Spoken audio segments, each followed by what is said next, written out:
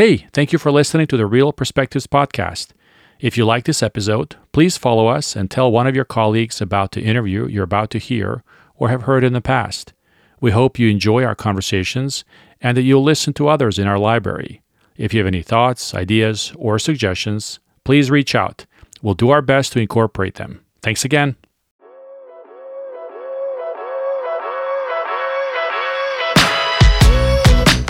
Hello, listeners. This is your host, Vladimir Bosanac. I'm the co-founder and publisher of The Registry. Today, I have the privilege of speaking with Jimmy Silverwood, the president of San Diego-based affordable housing developer Affirmed Housing. Jimmy, as he's known in the industry in order to be distinguished from his father, the founder and CEO James Silverwood, has grown up around real estate and from a very early age was exposed to the intricacies of the business. Today, the company's focus is on California and serving the communities around the major metropolitan centers. Our conversation will explore how this industry is faring today and how the new normal of our economy is impacting the business of affordable housing. Welcome to the podcast, Jimmy.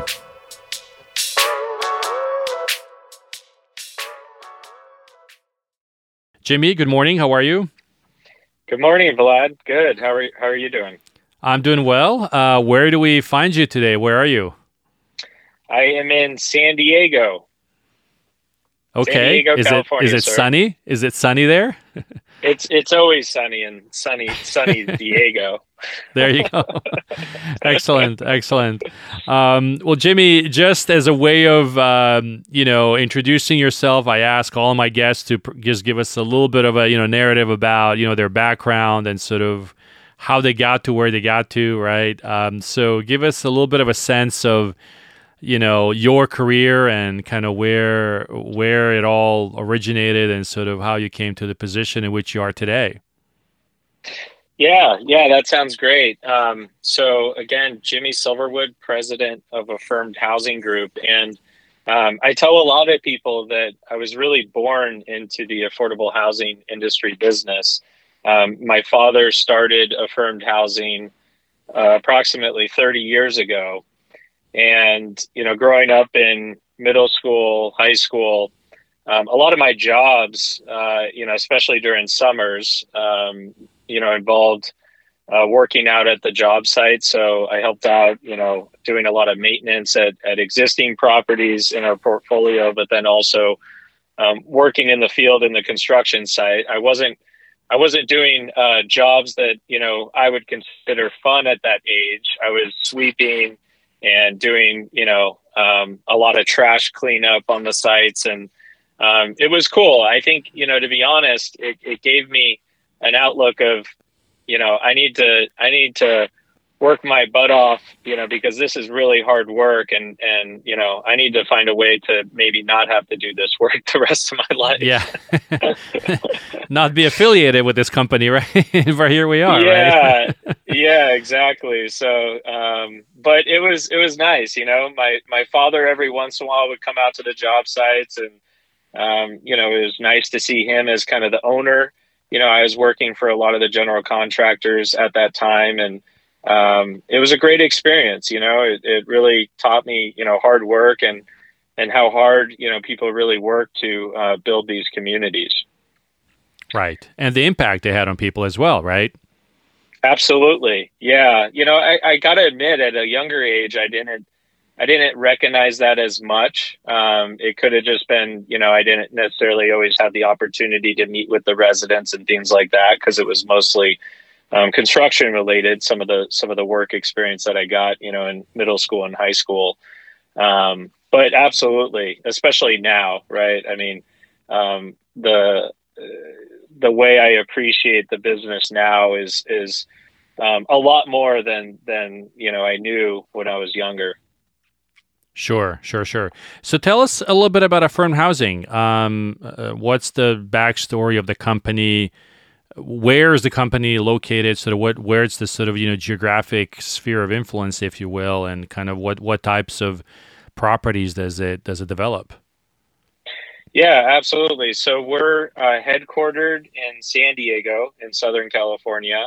So we started in San Diego, and we still are headquartered here in San Diego. We have an office as well in San Jose, as well as we do have some folks who work remote in the city of Los Angeles as well. But for our offices, currently it's in San Diego and San Jose. We're established affordable housing developer, again, with 30 years of experience. We've financed over $2.8 billion in development in California to date. We've developed over 70 communities, with 12 communities actively currently under construction in California. Okay. And we've also developed everything, every different product type in terms of construction. So anything from, our typical kind of 2-story walk-up suburban type apartment community to a 23-story high-rise in downtown San Diego that we had the opportunity to develop in 2008. But all in the affordable housing space, right? Yes. Yeah. All of our communities, Yeah. I mean, some of the communities might have, a couple of market rate units, but for the most part, the majority of our communities are 100% affordable. Yeah. Yeah. Do you guys typically do stuff on your own? Do you partner with other developers that do market rate things? How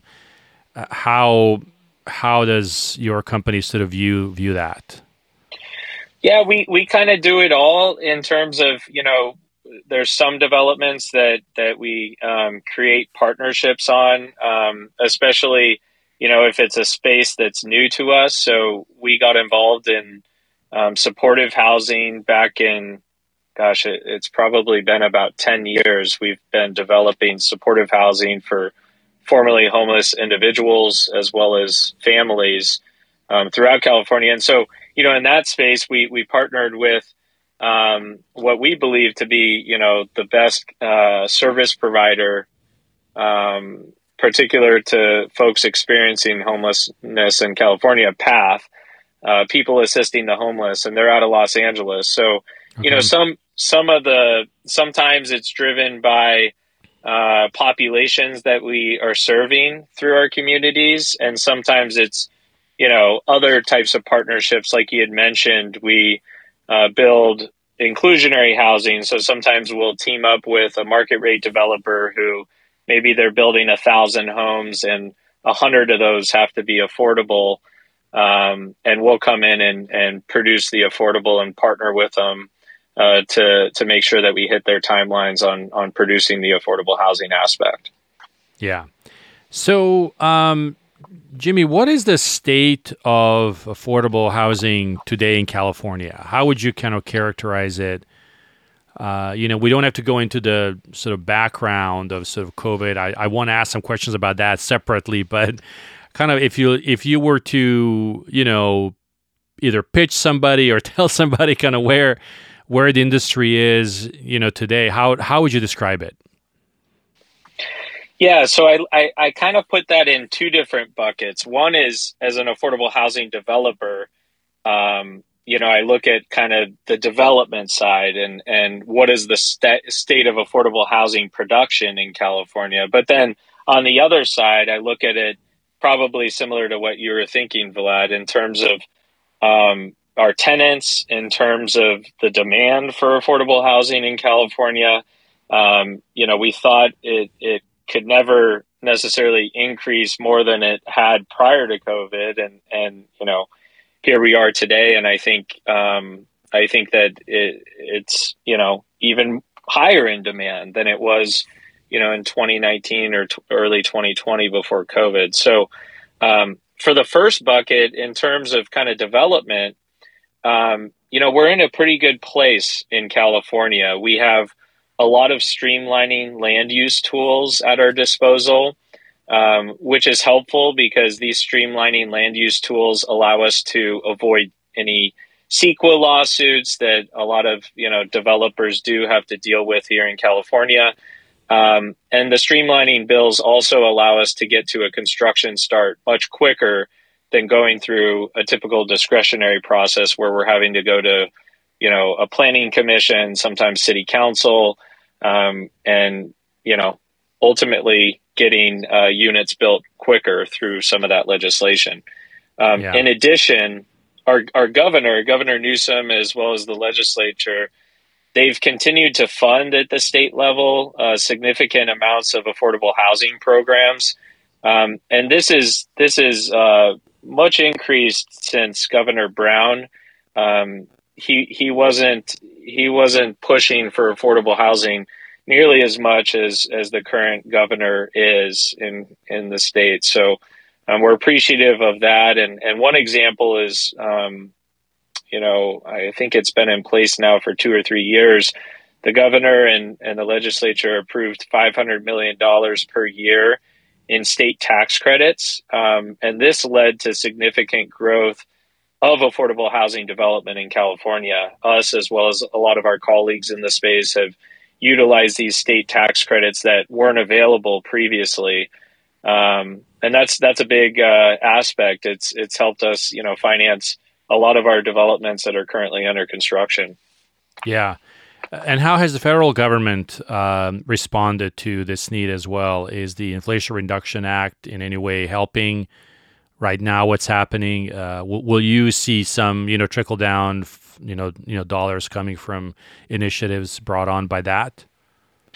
I think so. It's still early. It's still a little too early to tell, but we're starting to hear from some of the agencies, the counties that we work with throughout the state, that some of that money is going to trickle down. I know that the president had made they had made a clarification that some of those funds could go towards affordable housing production, and so that's definitely important and helpful for us. I think it's a matter of each legislative body deciding what they want to do with the money. So ultimately, our hope is that California, as well as a lot of the counties throughout the state, do decide to utilize that for sticks and bricks for affordable housing. I think a lot of the programs that we saw definitely were geared towards tenants, helping folks pay rent to make ends meet.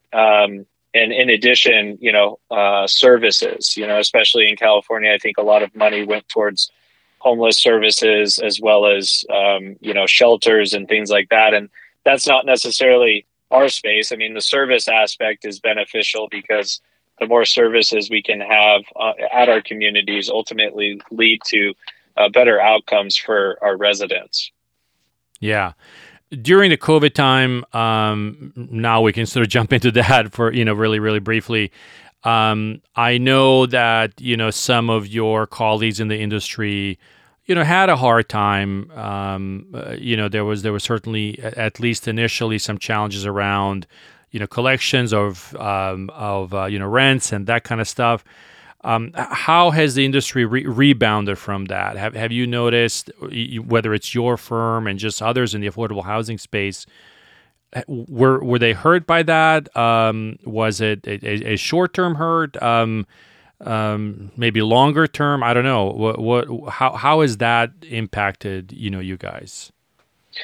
Yeah, that's a great question. And, at the beginning of COVID, like a lot of real estate development companies with large operating portfolios, that was kind of the number one concern initially, right? How are folks going to pay rent if they're not, going to work? And so, ultimately that during COVID, it actually, our properties fared well. And I think it's really a testament to a lot of our residents who live in affordable housing here in California, in that a lot of folks, they have pride and they're going to find a way to pay their rent. I think that's definitely what we saw. I'm sure across the board, in depends on what type of industry for rent collections, it might have looked differently, but for us, we had a couple of different buckets. We had our family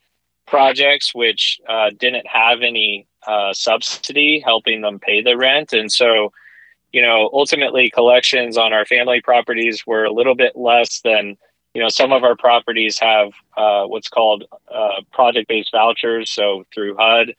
And so those are always paid because they're government, sponsored, in which they'll pay the rent and the tenants will pay what they can of that ultimate rent. So yeah, we saw differences depending on our product types, but ultimately, I think when push came to shove, people were paying their rents. I think what we're seeing now, though, is a little bit. We definitely have some increased aging collections, which I know I've heard a lot in the market rate industry as well here in California, that they're starting to see as some of this government assistance has started to dry up. But that's something we're keeping an eye on. But I think ultimately our tenants continue to pay rent because they recognize that affordable housing is important, and allows them to live their lives and spend money. Rather than spending 50% of their income on rent, they're spending 30% of their income living at our communities. Yeah. I know that putting together an affordable housing deal, even pre-COVID was tough. It was the capital stack of lenders and participants in the sort of financing of the deal was extremely difficult, much more so than market rate housing, I would argue. Have you seen since COVID that even get more difficult, or has it sort of stabilized a little bit? What's been your experience?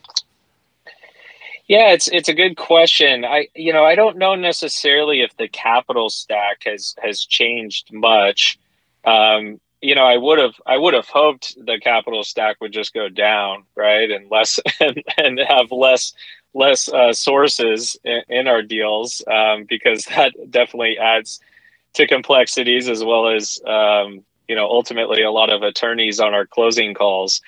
But I would say that the capital stack didn't change much, but the underwriting aspect has, right, in which our lenders and investors are extremely diligent, even more diligent, asking questions and more questions and more questions to ensure that we've really thought through the underwriting of the deal, and what happens if this subsidy goes away, and what happens if these residents can't pay rent. So a lot of those questions come up, at the closing table. And I would say the majority is just the amount of due diligence has just increased. And that's been, one of the, I guess, challenges when financing affordable housing deals. And a lot of that has to do with COVID. I think as we enter a little bit of a economic, turbulent time coming up here with interest rates and other things, we could expect the same, that our investors and lenders and partners are going to be very diligent, making sure that, we as the sponsor have thought through all of these different, what if scenarios. Right. Have you noticed companies leave the industry, or some new players enter as a result of kind of the last couple of years and everything that's gone on throughout the market? Yeah, I don't follow it too much, but I'm not too sure if the industry had lost many players during COVID. But to be honest, comparing it during COVID to even now with some of the economic turbulence that we're expecting, I would probably expect more players to fall out of the industry now than during COVID. But again, that's not necessarily something we track. I think there's a lot of different affordable housing developers that have entered the space in the last couple of years. I know, an example is in the city of Los Angeles, they had a $1.2 billion bond measure that was particular to housing folks experiencing homelessness in LA. And it was a voter approved measure. And, I bring that up as an example because that brought in a lot of new players who perhaps weren't in the affordable housing field and, saw an opportunity that they could help, the city and the state, with some of the homeless issues. So I think sometimes it just depends. I think sometimes it's funding that can drive, new players coming into the industry, but, it is a complicated industry. And I think, any any turbulence, whether it's COVID, whether it's interest rate rise, whether it's construction costs rise, people will fall out. But a lot of the bigger players, a lot of our colleagues, there's a lot of great affordable housing developers in California. I think out of the whole nation, I would argue we have the best developers in California. Yeah. There's been a lot of stories, obviously, around the supply chain, and we don't have to go into specific details about that. But I am curious if some of the maladies that have been felt in other parts of the commercial real estate space, in terms of increased construction costs, having a hard time finding some commodities and goods and that kind of thing. How has that trickled down into your space? Yeah. So, that's a great question. During construction, I think like all construction companies, development companies are experiencing really throughout the nation is that, you just never know exactly what the next supply chain issue will be, causing a delay to your development and construction project. I think we've seen such a wide variety of things. There was a point in time, and maybe we're continuing to do so, that we're buying the appliances, towards the very beginning of construction, when you typically wouldn't order those until the end. We're especially looking at materials that potentially would hold us up from occupying the building, because what we definitely don't want to have is a completed construction project that is waiting on one material, and we can't get the city to sign off on occupancy. So our focus especially has been on some of those materials that could hold up occupancy. But yeah, you name it. I talked to our senior vice president of construction. He heads up our construction, our general contracting arm, but then also, we still hire third-party GCs for some of our work as well. And, he has a lot of stories to tell for sure. Yeah, we've had, issues. I remember hearing one story you told me about the switchgear, which is especially critical for your permanent power for a development. And again, that's one of the items that you need in order to get, your building signed off to occupy. And the switchgear had, just crazy delays. And part of it was they didn't have the trucks to actually ship the switchgear to our site. So our senior VP of construction, Micah, he went out there out of state and actually went to the place, and he found a way to get it delivered to our site. So, you kind of have to pull out all the stops, to meet the schedules and prevent delays. But it's definitely something that we're continuing to keep an eye on. And, for us, I think one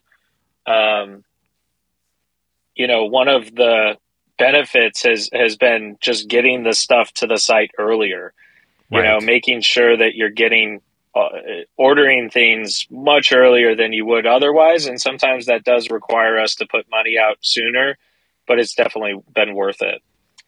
It's almost like one of those things where you got to know a guy that knows a guy, right? A little bit to sort of get to the bottom of these things. Have you seen any kind of creative solutions emerge over the last couple of years? So some of my acquaintances that are not in the industry will usually talk about things like, all these offices now are vacant, can we just convert them to housing, right? And I think that's a very sort of simple kind of question. You and I know there's a lot of zoning and that kind of stuff that's part of that.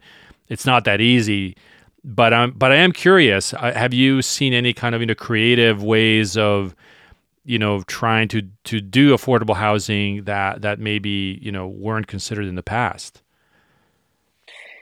Yeah, I think so. I think it's especially prevalent. The discussion's especially prevalent right now because we have this huge shift in office activity and how people how much people work in the office and how much they work remote. I think, that's been a huge driver, I think, of the discussion around office conversions because, 3-4 years ago, I don't think there was as much of a lack of demand. And I say lack of demand, I think it really just depends on area that you are, because here in San Diego, we've had a huge influx of, Apple has been buying a lot of property out here, as well as biotech companies. So we've seen an increase in demand in office space and campus office space.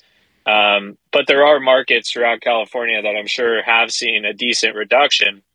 And so what that helps with is, hey, if we're not using office, let's find a way to, potentially utilize it towards housing, right? We're in a housing crisis in California, and that makes sense.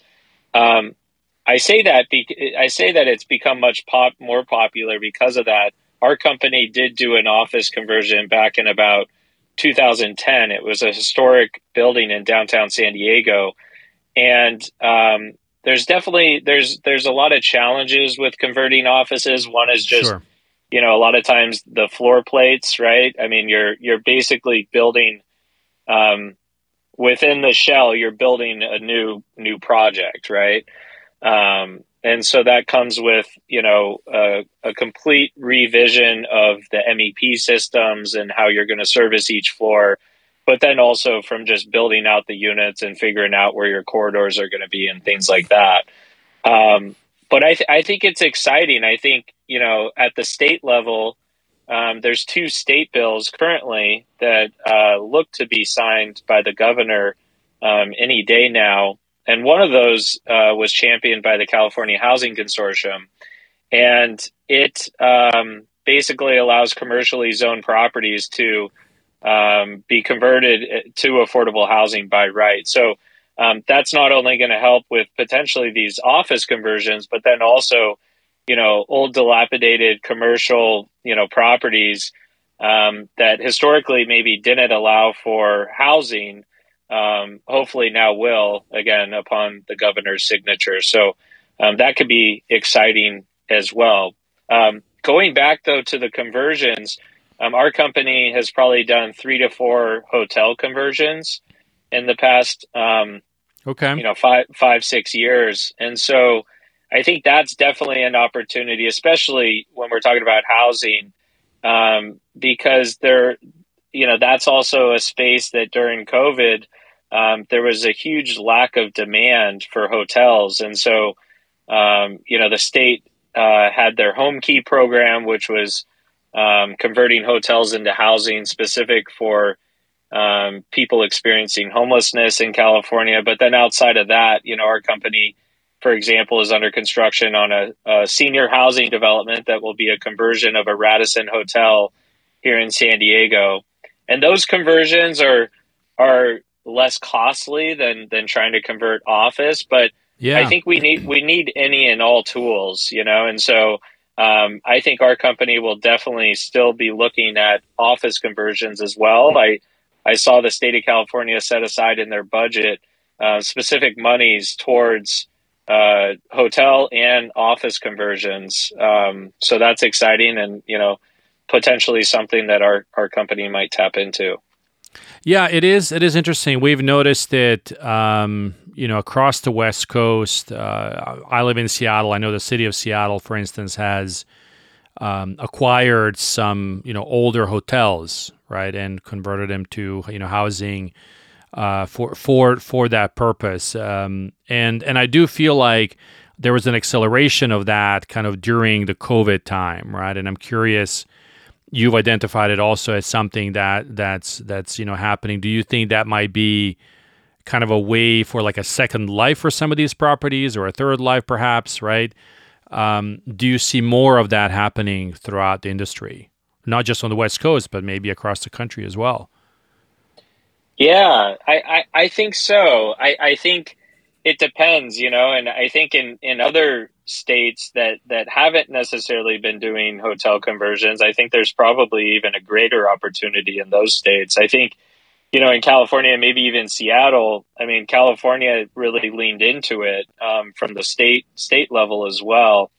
And so I'm not sure how many more opportunities there will be, because, I think it will be, I think, driven by the economy as well. Right. Because ultimately the price of these properties, I think, is a pretty big driver. When we're looking at hotels, we're trying to we're trying to find hotels where, maybe they have convention space and we can convert all of that into community building space and service space and property management offices and things like that, so that we're not having to construct a new building to do so. So, those are kind of hotel opportunities we tend to look at, in which, it's not going to necessarily be a total gut of the entire hotel, but something that, you could ultimately convert, and hotels that actually have more space that can be converted into, community support space for the development, whether it's Sure. market rate or affordable housing. Yeah. Yeah. Very interesting. Very interesting. Jimmy, you've grown up with this industry, as you've told us in your introduction. You are obviously a different generation than your dad, right? As you kind of look at the evolving space of affordable housing, and just your perspective on sort of life and business and real estate from a millennials point of view. How do you think this is evolving? Maybe you and your dad have these conversations at dinner tables sometimes. Maybe you fight. I don't know. But I would love to sort of hear what are some of the thoughts that you have just from your perspective, and kind of how this is evolving, and some insight into how you're looking at this in industry in general. Yeah, that's a great question, Vlad. I think it's interesting because I think the affordable housing industry, especially, I mean, my experience in California has been that it's a very progressive real estate industry. And so, some of the, I would say, I mean, in terms of pushing the envelope, whether it be, trying to find ways to increase diversity amongst developers throughout California, finding out ways how to ultimately get people interested in affordable housing space, earlier on in their careers or even life. I talk to so many professionals in the affordable housing industry, and a lot of people just stumbled upon it, right? Maybe they were working as a broker, or they were working with a market rate developer. Maybe they were working with a city.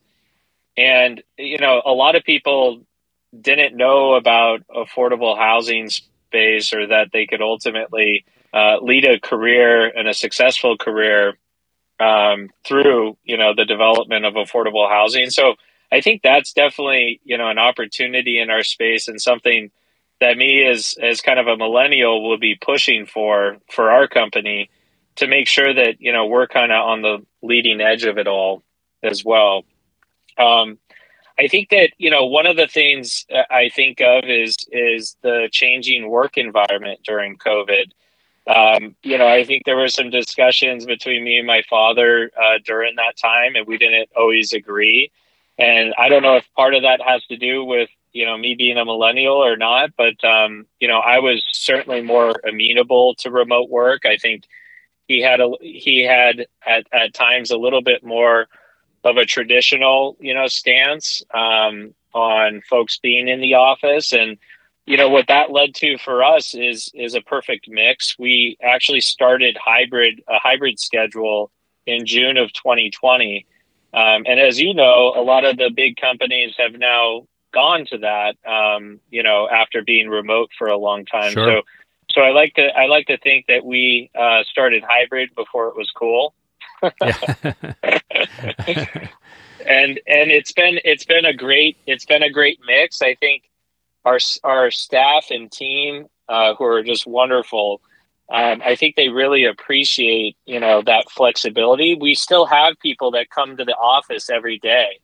For me, for example, I have a 2.5 and 4.5 year old. Sometimes they're both at home, and I need to be in the office. I really can't work from home, and I'm sure that's the case for some people. And there's other people who love working remote, and they think that they can get more produced remote, and so it's just been a really good balance. I think our team appreciates the flexibility and appreciates the trust. And, it's important for us and me as well as our president to ensure that we're still building a culture.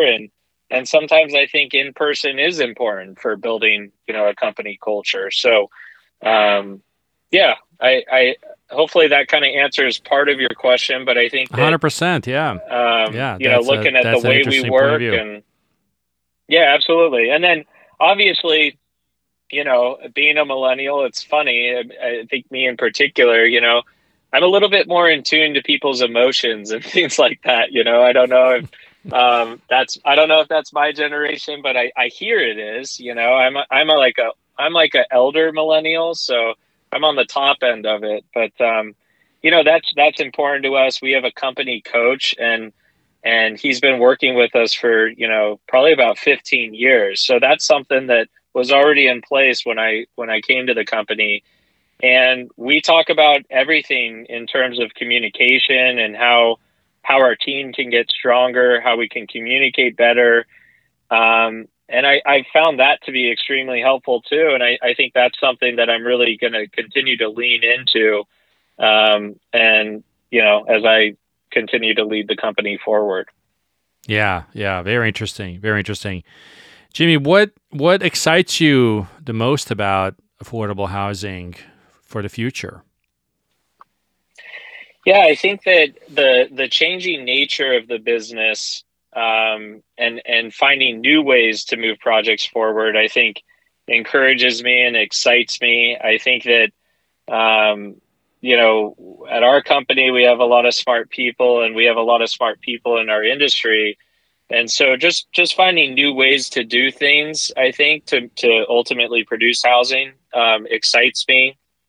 I'm also encouraged, again, by our team at Affirmed Housing, but then also all the other people in the industry who ultimately, really work their butts off to make our state as well as, other states an equitable place where housing and having a roof over our heads is of greatest importance. So I'm constantly encouraged. I go to these conferences, and, it's an industry that, it can be competitive, but at the same time, everybody's friends. Everybody shares ideas. We have a lot of different boards, and again, the California Housing Consortium has all different types of developers throughout California working together to move the state forward. So I think that also definitely excites me, is continued participation with a lot of colleagues in the industry who I think are brilliantly smart. What do you think will be some of the biggest challengers for the industry in the next, 24, 36 months? Wow. The next 6 months, I think interest rates, but moving past that, I know I've talked to a lot of people, and some folks think that, interest rates will start to stabilize hopefully next year. I think it just depends on how quickly we can, tame inflation here. But I think longer term, probably construction costs. I think that continues to be one of the largest impediments. If you look at construction costs over the last 10 years and the increases, I find it difficult to imagine that it can continue at that pace. And so, I think in our industry, we are fortunate enough to have the ability to fill gaps with, government subsidy, whether it be, city funds or county funds or state funds. If we didn't have that, I think, we would hit points in time that we could come to a standstill. So I do think construction cost is probably the number one. Interesting. Yeah, interesting. Jimmy, if you were to give somebody a piece of advice about getting into this business, somebody who's thought about it, what would be the wise words you would share, and to help them think about this as a serious career? Yeah, so I mean, there's a couple of different things that I recommend to folks who want to get involved in the space and or who just want to participate. I think that one is trying to attend and be vocal at your next neighborhood meeting when a housing development, whether it's affordable or market rate, is proposed. Finding ways to be vocal, I think, through what gets approved in your neighborhood. I think those are ways that you could participate.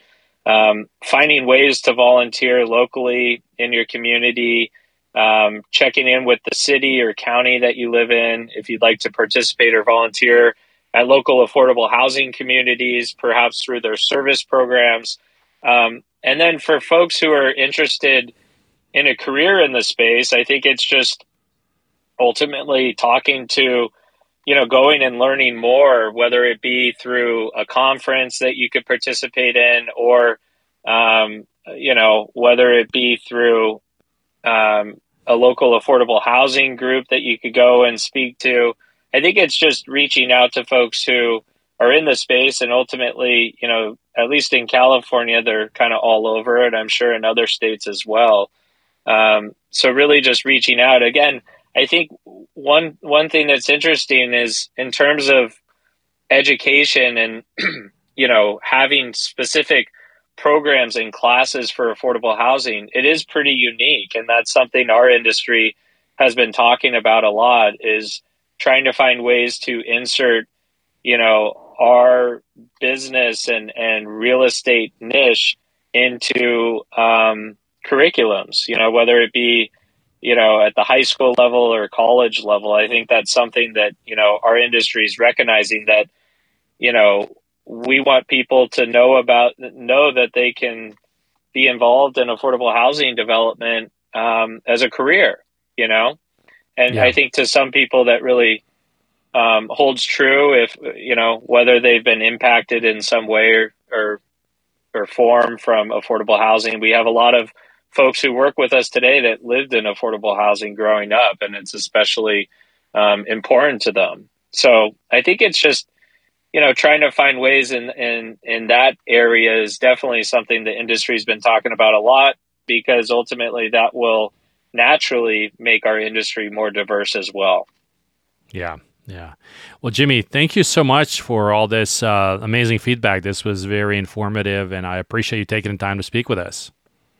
Yeah, thanks a lot for having me. I really appreciate the opportunity, and look forward to hearing more from you and your podcasts.